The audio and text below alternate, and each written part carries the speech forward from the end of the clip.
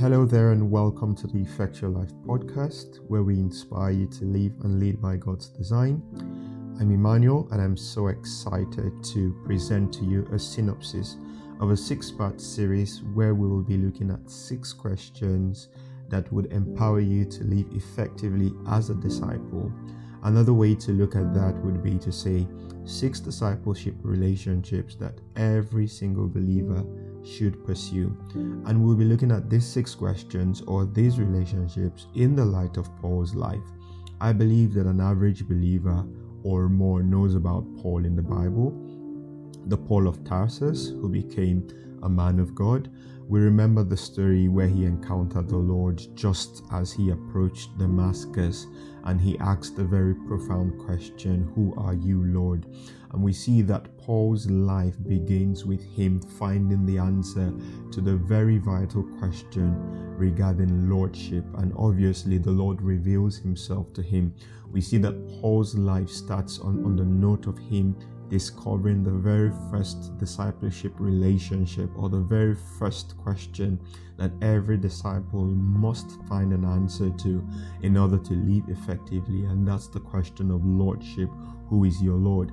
Bearing in mind that at the point of salvation, we step into the lordship of Jesus, as we see in the Bible that whoever believes in his heart and confesses with his mouth that Jesus is Lord, that person is saved. However, we would be looking at the other part of this as it pertains to us as disciples. And then we see further that as the journey of Paul transcends and continues, he gets to discover himself. In several places in the epistles, he calls himself a servant of the Lord, a doulos of Christ. However, we see that Paul's identity as a disciple is also revealed to him. So we'll also be looking at the question, "Who are you?" And we'll be looking at that question in the light of our identity as disciples. In other words, what does it mean to be a disciple, and how then do we live it out?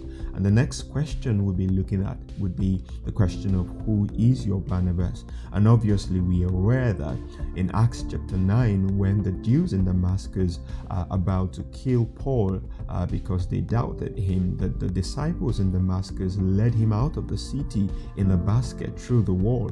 Okay, and when he returns to Jerusalem, the community of disciples do not believe him and do not accept him. But then we see Barnabas come up. Barnabas believed in him, sponsored him, and vouched for him before the community of the disciples. And so we see the life of Barnabas as the life of an encourager. And so we'll be answering the question, who is your Barnabas? And then we'll also be answering the question, who is your Timothy? And obviously we see that as Paul continues his life, and then he goes into his second missionary journey, he meets a young man called Timothy, and there they start a relationship, more or less him being a discipler or an encourager to Timothy. And then we would also answer the question, who is your Timothy? And then as we progress, we would also look at the question, where is your Antioch? And we'll come to realize that when Barnabas goes over to Tarsus to bring Paul to help him pastor the church at Antioch, that in the church at Antioch there were 5 prophets and teachers of the Lord. And so we see that where is your Antioch is a question that points to that small circle of friends that helped Paul to discern God's voice for his life and to launch out into his ministry, and would also be personalizing that. And lastly, we'll be looking at the question, where is your Macedonia? And there we're talking about, that out of comfort zone, that place where our help is needed, that unfamiliar zone where we'll depend on God for strength, for wisdom, and for zeal, just as God called Paul to Macedonia. I look forward to journeying through this episode with you, and I trust that you would have a good and great time, and that you will be inspired all the way. I hope that you stay inspired. I'm Emmanuel, and I'm effectual. Bye for now.